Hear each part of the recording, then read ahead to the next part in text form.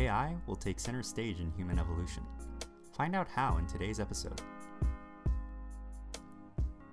There's a point in your life when you realize that the people you once looked up to just aren't as perfect as you imagined them to be. We're now struggling to handle that realization with our own intelligence. In a world where a moon launch, once the pinnacle of human achievement, can now be handled by a fraction of the computing power found on your smartphone, we can't help but wonder about where we're headed in the future. A future where humans may not even be relevant anymore. But don't take my word for it. Elon Musk even made a documentary on it. And it's one of the reasons why he got involved with Neuralink.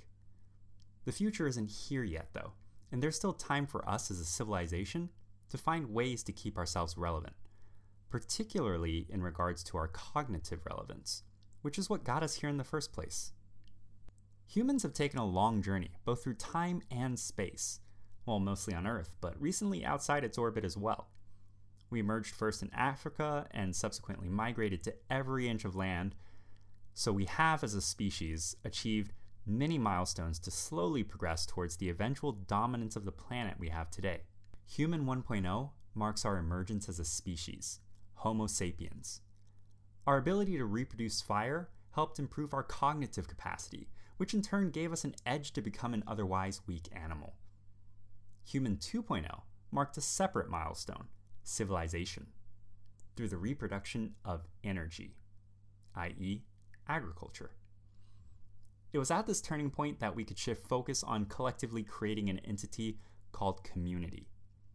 Finally, Human 3.0 marks another milestone that we are witnessing the beginnings of today, our ability to reproduce intelligence. Much like we used fire and agriculture to help usher us into the previous stages of humanity, I believe that artificial intelligence will be the tool we use in the future to birth Human 3.0.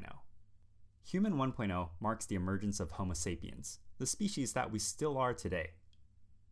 Currently, the emergence is estimated to have occurred around 300,000 years ago.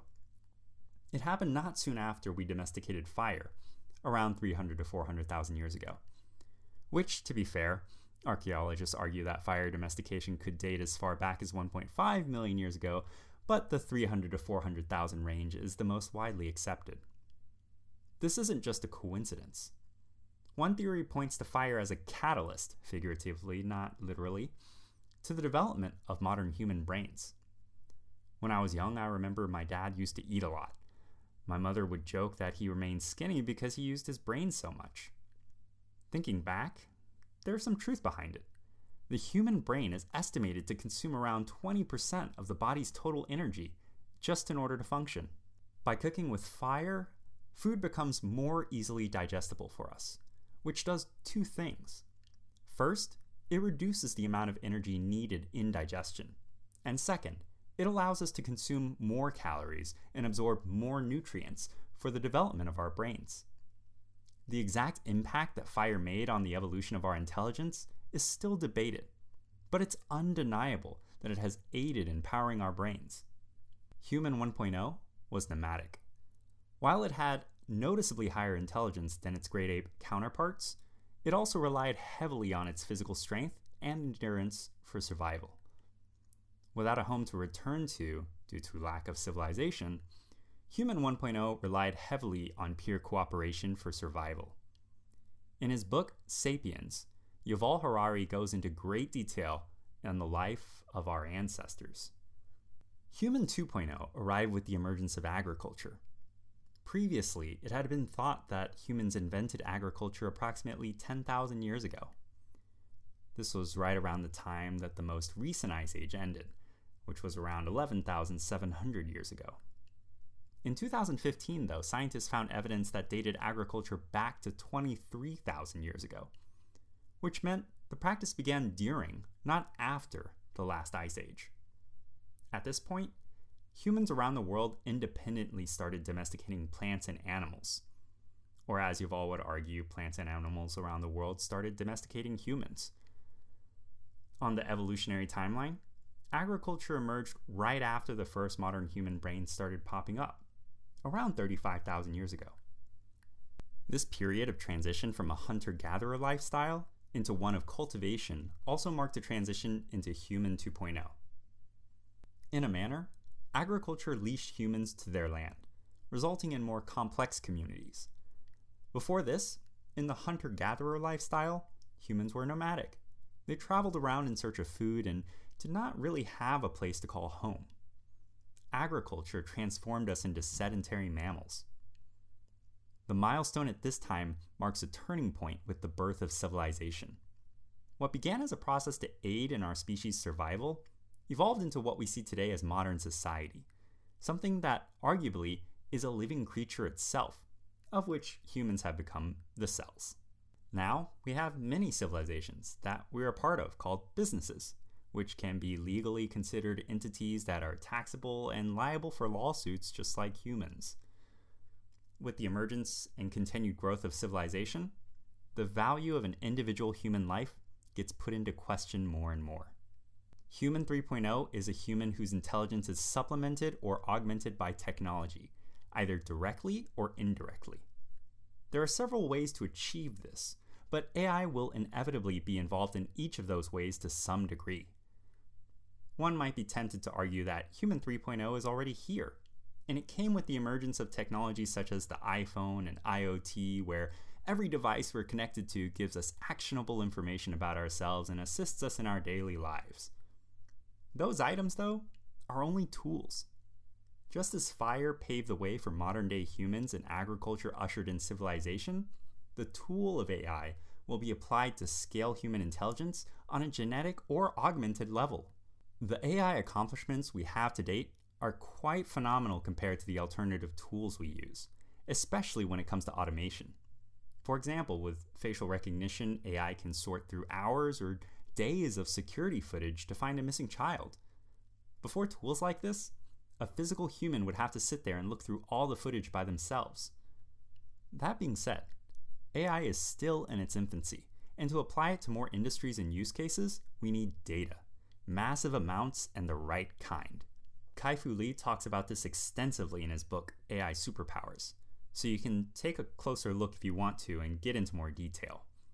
The industrial use cases we have today are impressive, and the R&D around future use cases like autonomous driving is even more impressive. But for AI to be applied to certain use cases, it'll need to wait for the data and our understandings of the subjects to catch up. Depending on the type of approach we take to achieve Human 3.0, AI will need different technologies to catch up. The first strategy to achieve Human 3.0 has caught massive press attention lately. Neuralink is Elon Musk's latest brainchild and wants to develop a brain chip that can assist its users in thinking and controlling things with the help of AI. Whether it's Neuralink or another brain chip device manufacturer in the future, the results are still imaginable. For the first time in human history, all the tools that we've built will become a direct extension of us. Interacting with the world around us may no longer require us to even lift a finger. If Human 2.0 became sedentary, then Human 3.0 is at risk of becoming sedentary 2.0. While interacting with the objects around us may no longer require lifting a finger, interacting with the people around us may no longer require us to even open our mouths. The brain chip devices can communicate with each other. After the brain chip reads our thought, it can transmit that message to someone else faster than we could even speak it aloud.